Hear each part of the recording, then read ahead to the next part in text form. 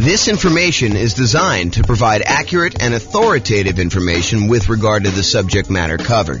It is offered with the understanding that the presenters are not engaged in rendering legal, accounting, or other professional services. If legal advice or other expert advice is required, the services of a competent professional should be sought. Welcome to the Green Bay Real Estate Investing and Real Estate Financial Planning Podcast.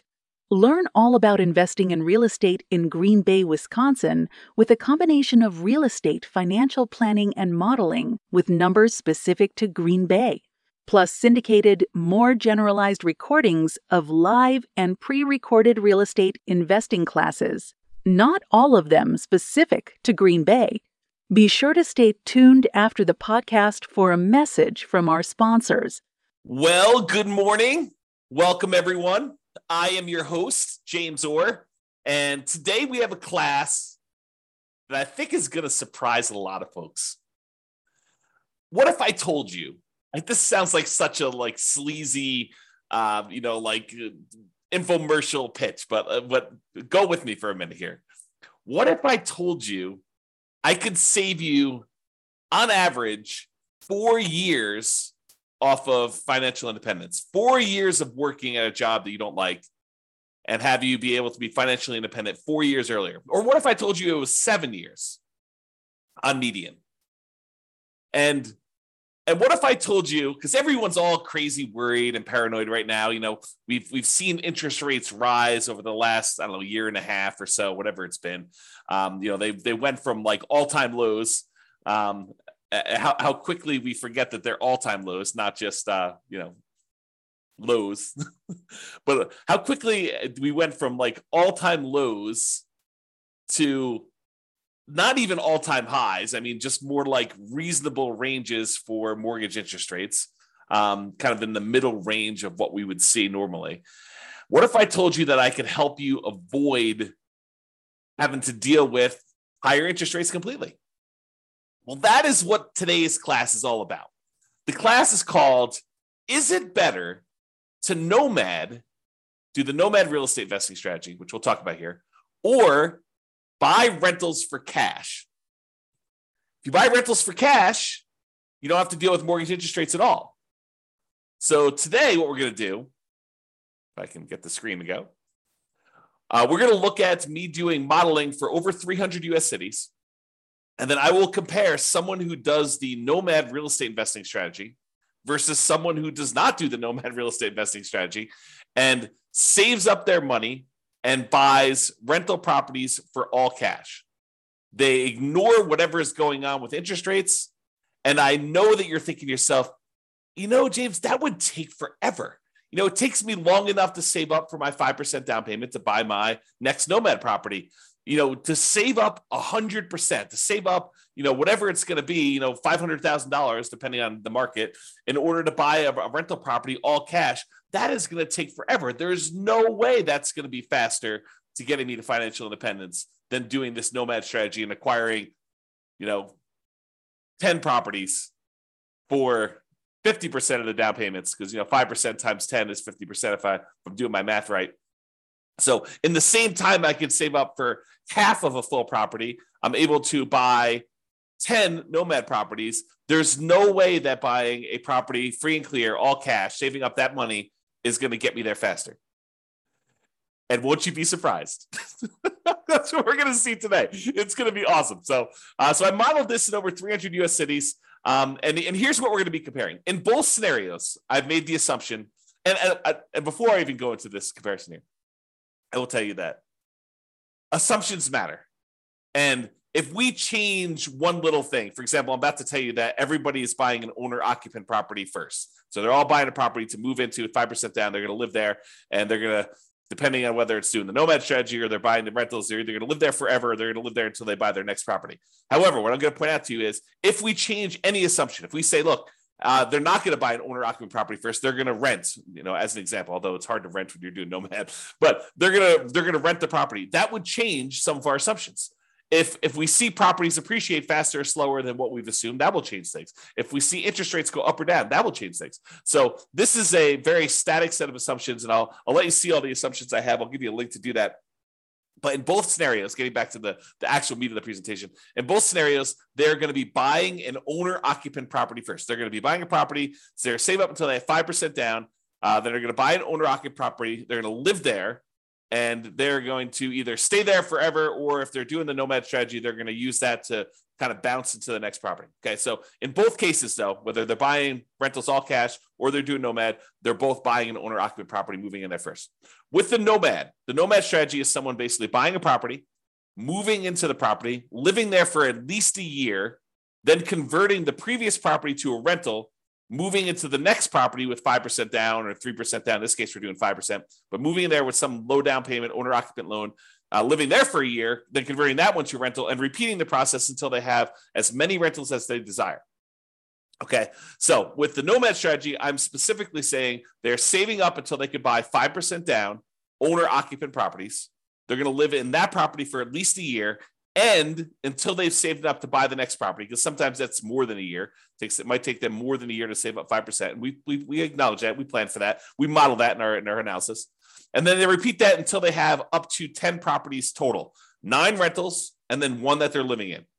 The last one that they purchase, it also happens to be the most expensive property that they purchase because property values are going up over time, is also the last one to be paid off.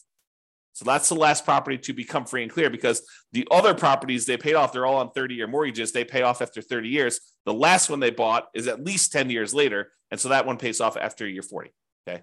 They buy the next property when they've saved enough for down payment, plus closing costs, plus 6 months of reserves for personal expenses, plus 6 months of reserves on any properties they already own to that point, and the property they're about to buy.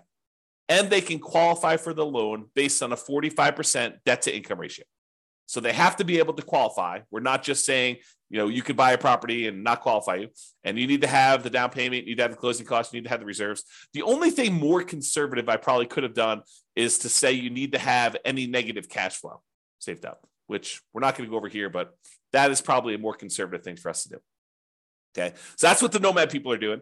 The buying rentals for cash people, they're going to buy an owner-occupant property. They're going to move in there. They're going to live there forever. Then they're going to save up until they buy properties for all cash with closing costs and reserves.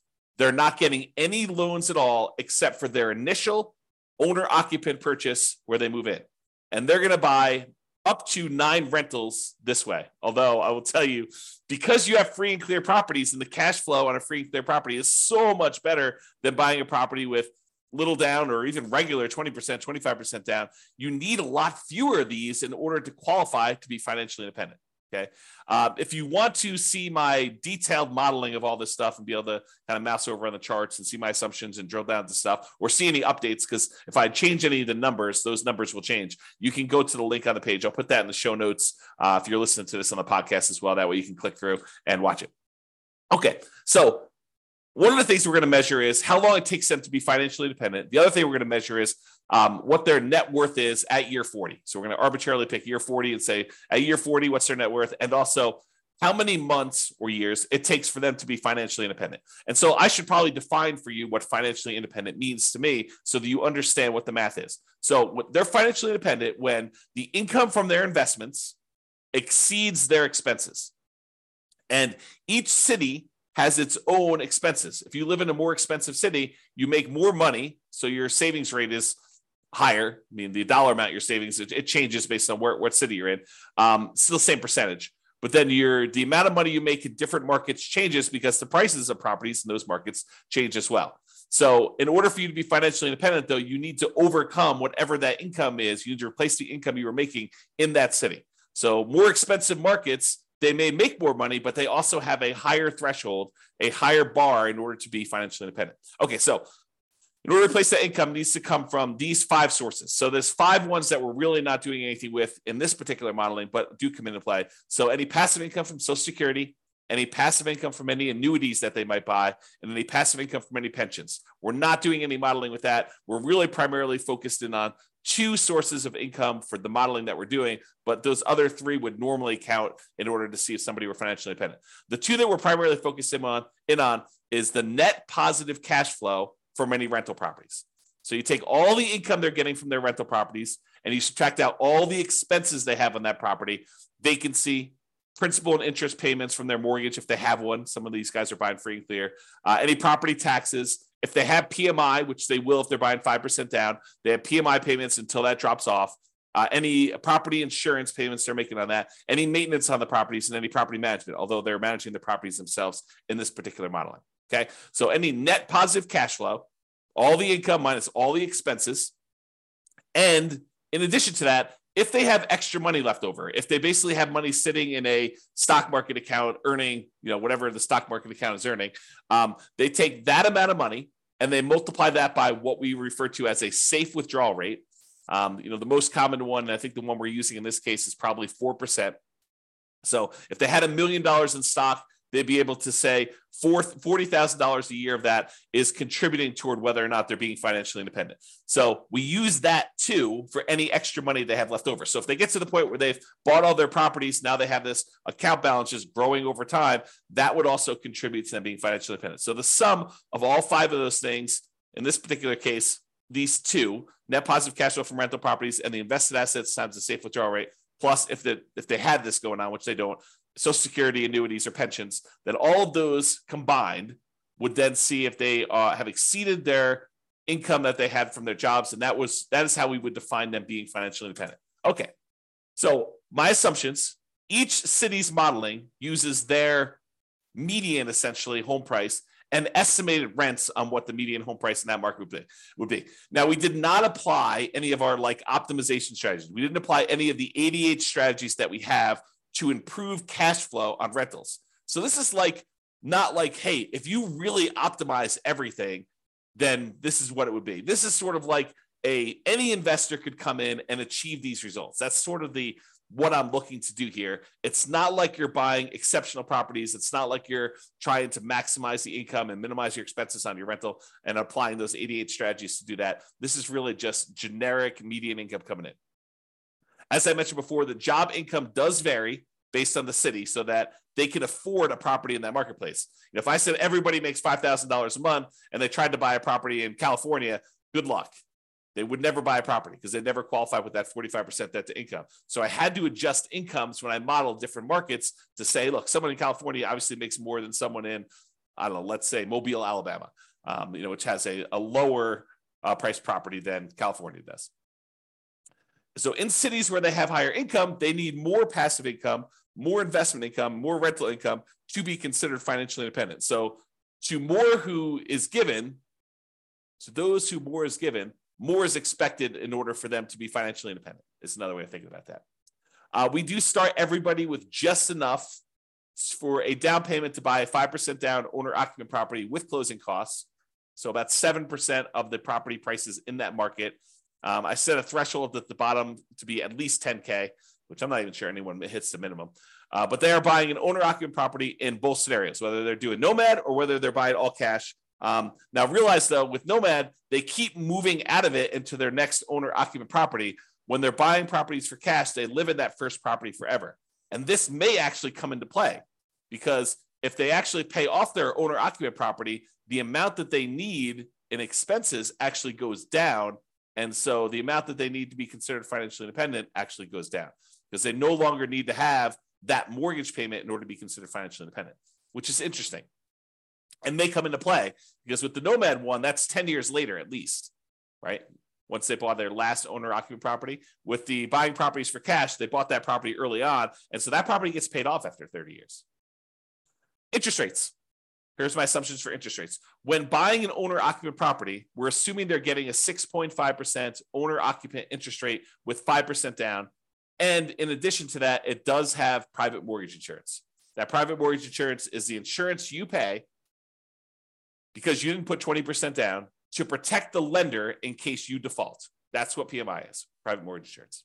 Now, if they were buying rentals, which they're not, right? They're buying owner-occupant properties, but if they were buying rentals and they're paying cash for the other strategy, the rental interest rate I've made the assumption would be 7% for non-owner-occupant, 20% down, and that would not have PMI because you're putting 20% down in that case. But again, we're not using that number because they're buying properties for cash.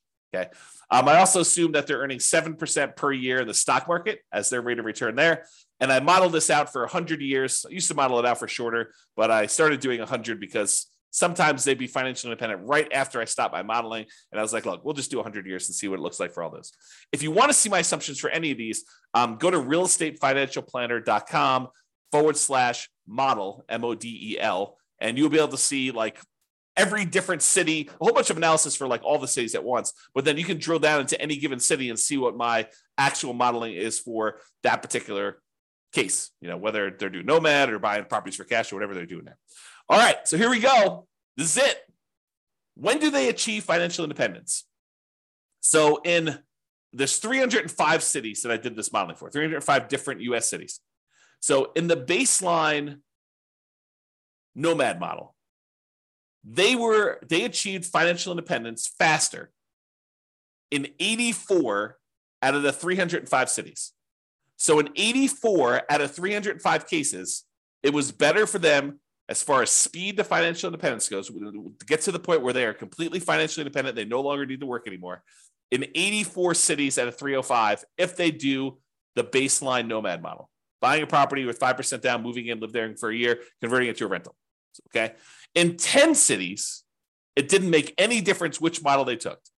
So 10 out of 305, which is what? I don't know, 3% maybe? About 3% of the time, didn't matter what, you could have picked either, doesn't matter. But in 84 cities, it was better for you to do Nomad, which means that in 211 cities, about 2/3 of the time, it was better for you to buy an owner-occupant property and then save up money forever, it seems like, in order to buy a property for all cash, then use whatever extra money you have saved up to then save up for the next one that you're going to buy all cash, and repeat this until you're financially independent. It was faster for you to be financially independent if you did that 2/3 of the time in 2/3 of the cities by doing the all cash model. That's crazy, right? I think this surprises a lot of people. They're like, wait a minute, how is that even possible? It's going to take you forever to save up this amount of money in order to buy the properties for all cash. And I'm telling you, it surprises me. But the challenge is this, right? Like, I think a lot of folks, they assume maximize leverage, get into the deal as quickly as you can, get onto the property so that you kind of let your properties appreciate with you. And I'm telling you that is true in about 1/3 of the cases, a little bit less than a third, but about 2/3 of the time with our current economic conditions, my current assumptions, you would have been better off buying rentals all cash 2/3 of the time versus doing Nomad. And, I'm sure we'll do a comparison where we compare, buying all cash to putting 20% down or putting 25% down, or, doing some other strategies in addition to that, like paying off properties early. Like, all of these are coming. And a lot of them are already done if you want to go look on the website to kind of look at them. But you will see classes on this coming up. And we'll see like just how big of a difference doing things like paying off properties, paying off the owner-occupant property, paying off my rental properties, paying off my rental properties with cash flow, paying off my rental properties or only when I have enough to pay them off in full. Like, there's all these differences that are going to come into play, and we're going to see how that plays out. And as the market conditions change, as interest rates go up and down, and maybe the stock market rates of return vary a little bit, or the prices of properties in different markets change, we can adjust all those and rerun them. So 6 months from now, we may have different analysis using slightly different numbers. If rates go up to 10% or they go back down to 3%, we'll rerun them and you can see. Okay. All right. So shocking, but 211 cities, it's better to do the owner occupant than to buy up to nine properties, all cash, than it is to do Nomad, which is 84 cities. And here is the distribution of when they actually end up being financially independent. It looks like there's a lot of clusters right around here when they pay off their first property. So for a lot of these situations, there's a lot of them that become financially independent when they were otherwise buying properties for cash when they pay off their owner-occupant property completely, right? Because that happens after 30 years. And so right after this 360-month period, there's a big bump of a whole bunch of them becoming financially independent. And you don't see that for those doing Nomad, because that happens at least after month 480, sometimes even longer. Yeah, but you can see this distribution. And there are some cases where it took a long time for them paying all cash for properties, and there are more of these baseline Nomad ones that have done that. Okay, so it's not like universally better, but 2/3 of the time it's better. Okay, this is a chart showing you. This answers the question of, so is it the more expensive markets where this is the case, or is it the less expensive markets? And I will tell you that it looks like sometimes when you're buying properties in more expensive markets, it tends to be better to do them all cash, which is surprising for me, at least. I don't know, probably for you too. But it's not universally true. It's not like, hey, on the low end, it's always better to do Nomad. On the low end, sometimes it's better to do Nomad. Sometimes it's better to pay all cash. But for the higher end, it seems like most of the dots, which represents each city, most of the dots show you that it's better. It's green when you do the 9 properties all cash as prices get higher. Now, this is an exception. This one's about $1 million, a little bit less than $1 million property prices in that marketplace. And in that case, it's better to actually have done Nomad. But a lot of times it's better, like these green dots over here, as properties get more expensive, it shows you that. Okay. The other thing I'll point out is sometimes it's a lot better. Like over here, it's a lot of months better to have done all cash than it is to have done Nomad because you can see the distance from this 0 shows you how much faster it is. And so sometimes it's just a little bit faster when they're really close to 0, either side of the line. And sometimes it's a lot faster. Like this is over 100 months faster, which is like what, 8 years, 9 years, 9 times 12, it's in months. So this is about, 8 or 9 years or so faster. And then these are more than that to go ahead and see. Okay. All right. So now we talked about speed to financial independence. You're like, okay, maybe in some cases it might be faster to do all cash, but what about net worth? If you're buying all these rental properties with 5% down, you're highly leveraged. Surely net worth has got to be better when you're doing the Nomad strategy because you're buying properties, your leverage, your net worth is growing. And so what is net worth at year 40? It's kind of our arbitrary cutoff. We could do charts for all the net worth throughout the whole time, but we're basically picking year 40 to compare. And I will tell you, in 245 of the cities, out of 305, 245 out of 305, which I think is about 80%. I'll ballpark in that. I could be wrong on that, but I think it's about 80%. 80% of the time, your net worth is higher if you did the Nomad strategy. So 80% of the time, you'd have a higher net worth if you did the Nomad strategy. 47 cities out of 305, you would have a higher net worth if you did the all cash model. And in 13 cities, it didn't matter at all. Okay. So realize that we're kind of splitting our goals here. If you want to be financially independent fastest, the majority of the time, it's better to do the all cash ones. If you want to have the highest net worth, it might be better for you to do Nomad. Crazy. You have to make a decision. Do I want FI or do I want highest net worth? And sometimes it's a combination of those, right? Sometimes you're willing to do a little bit of each. Maybe you don't, not that we did this today, but maybe you don't save up until you have all cash. Maybe you save up until you buy the property with 50% down. And we can see what that would look like if we decide to model that in the future. All right, here's the net worth difference. When you do the ones where it's all cash, those tend to be relatively small differences in net worth.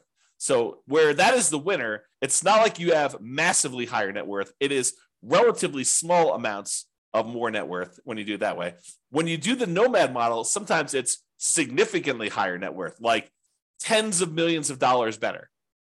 Okay. So just realize that when you do Nomad, sometimes Nomad is way, way better. Not always, but sometimes it's way, way better. When you do the ones where you buy all cash, sometimes the net worth difference is really small. Most of the time, it's really small. And if you look at the ones where it's a difference based on price, it looks like the higher price you go, the more likely you are that there's no difference at all. All these gray dots are right at the point where there's no difference in net worth. Okay, so that's what tends to happen as prices increase.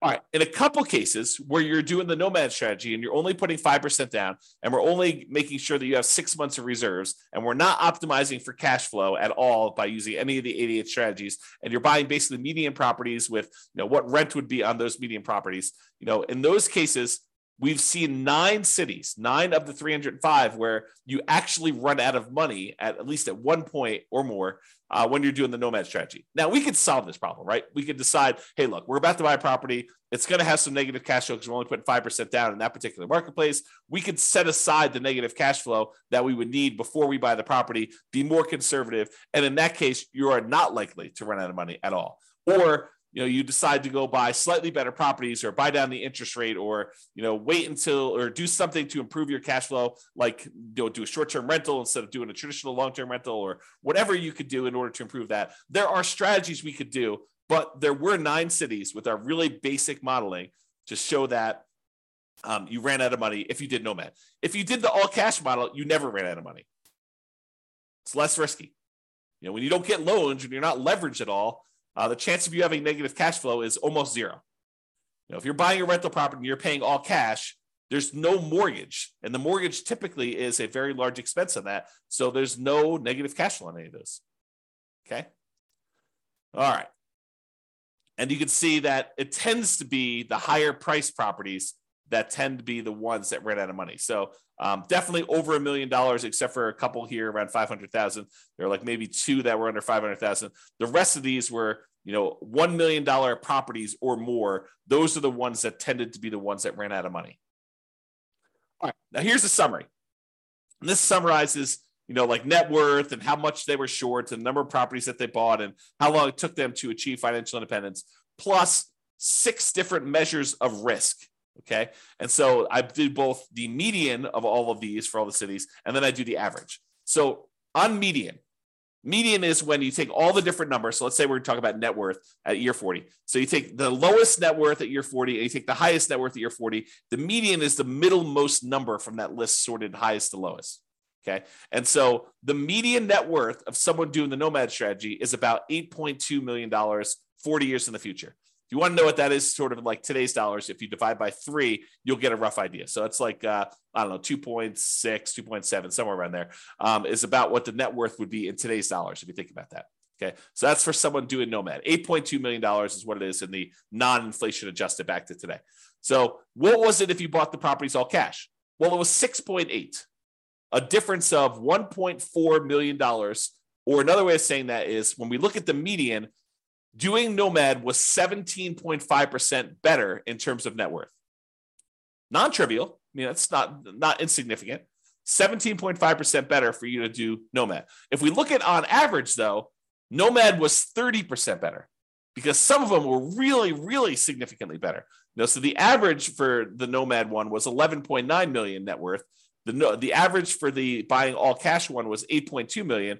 And so that's a $3.6 million difference, or about 30.5% better to do Nomad in terms of net worth.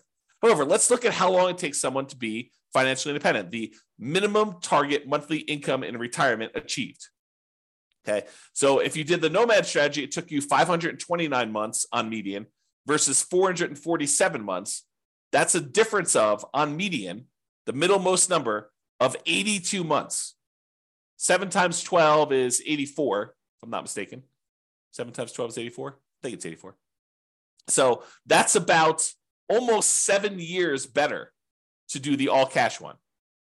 It's about 15%, 15.5% better to have done all cash for achieving financial independence on median. If we look at average, it was 547 months on average, to do Nomad, or 498 months on average to do the all cash ones.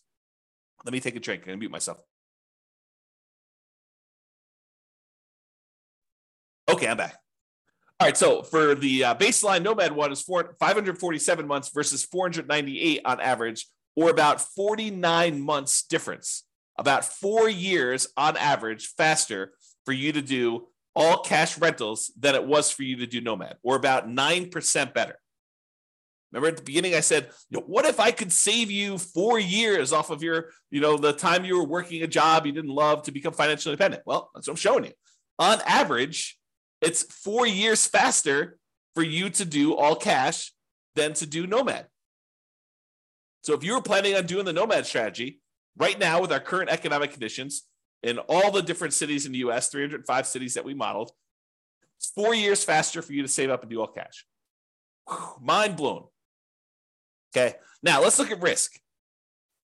When we look at the median for risk, in all the ways that we measure risk. Risk is usually about like how much can rents go down before you have negative cash flow, or how much can prices go down before you have, negative equity, or like what's your debt to income rate, your average debt to income for the whole scenario, or what's your average debt to net worth if you kind of want to measure like how much debt load you're carrying compared to your net worth, or your liquidity to your debt to account balance. Like all of those are different measures of risk, and a lot of them include a measure of risk as measured through debt load, like how much debt you have. And then, of course, the number of months of reserves. But in 5 of the 6 different measures of risk, you would have been better off paying all cash.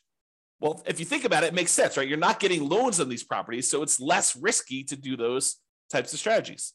If you don't have any debt at all, your debt to income is going to be better, right? If you don't have any debt at all, well, you do have debt because you're buying the owner-occupant property at first. But if you only have one property that has debt and 9 of the other ones don't, then you're going to be less risky. If you only have one property with debt, 9 of the other ones don't, your debt to net worth is going to be better, or your debt to your account balance is going to be better. And so in all those cases, both in average and median, it is better, less risky for you to buy the properties all cash. So with less risk, you also are financially independent faster. However, when you take on this more risk, you end up with, on average and on median, a higher net worth. Not universally. There's somewhere it's different, but most of the time. Okay? All right. So now, just a reminder, we've been talking about like this median property and the rent on that median property. We could go and apply all these 88 strategies that we have to improve cash flow, to improve these numbers for those with the rentals. Okay? We're basically using median price properties and what rent might be on those in each of the market. You, as an individual, should be able to choose and do better than what I've talked about.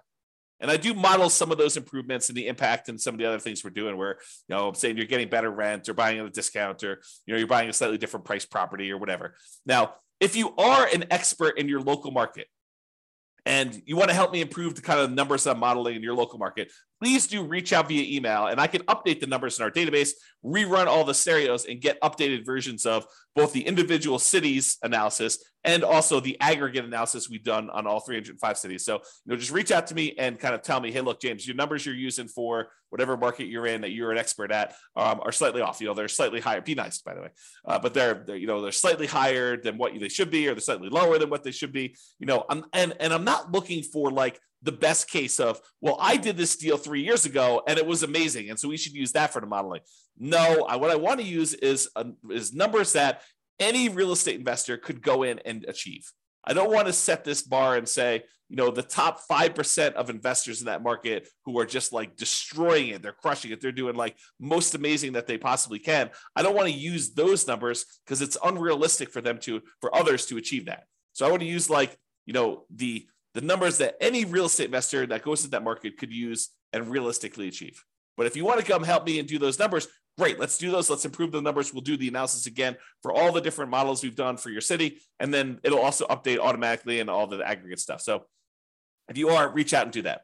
Now, when you're doing the Nomad strategy, where you're buying a property 5% down, you're moving into the property, you're living there for at least a year, you must be buying properties in that local market.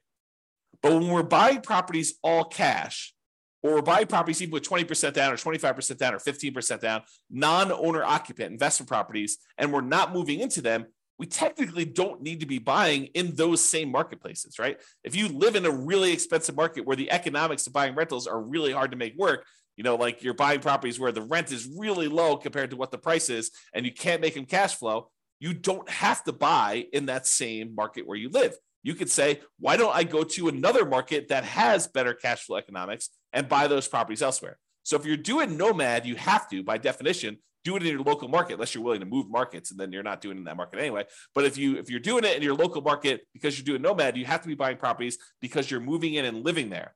If you're doing any other strategy where you're buying investment properties, non-owner occupant properties, all cash, 20% down, 25% down, 15% down, 50% down, 75% down, doesn't really matter. You can buy in better markets and improve your cash flow. So it should be better than what we're even showing. Okay. So I just wanted to point that out as an obvious point, but hopefully it's obvious to you.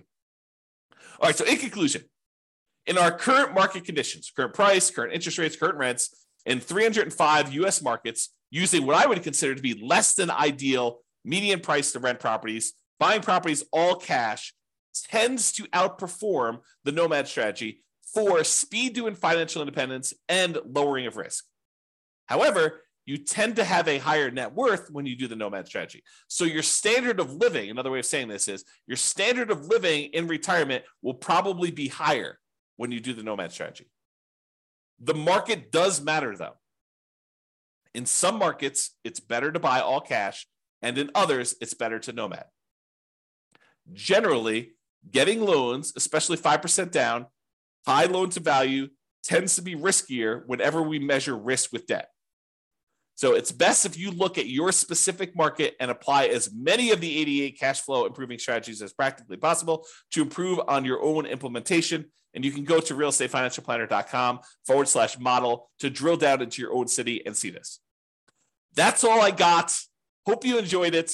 Hope my kind of like sleazy sales pitch of what if I could show you a way to not be working for 4 more years? I mean, I do feel that's true, but I also feel like it just sounds sleazy, right?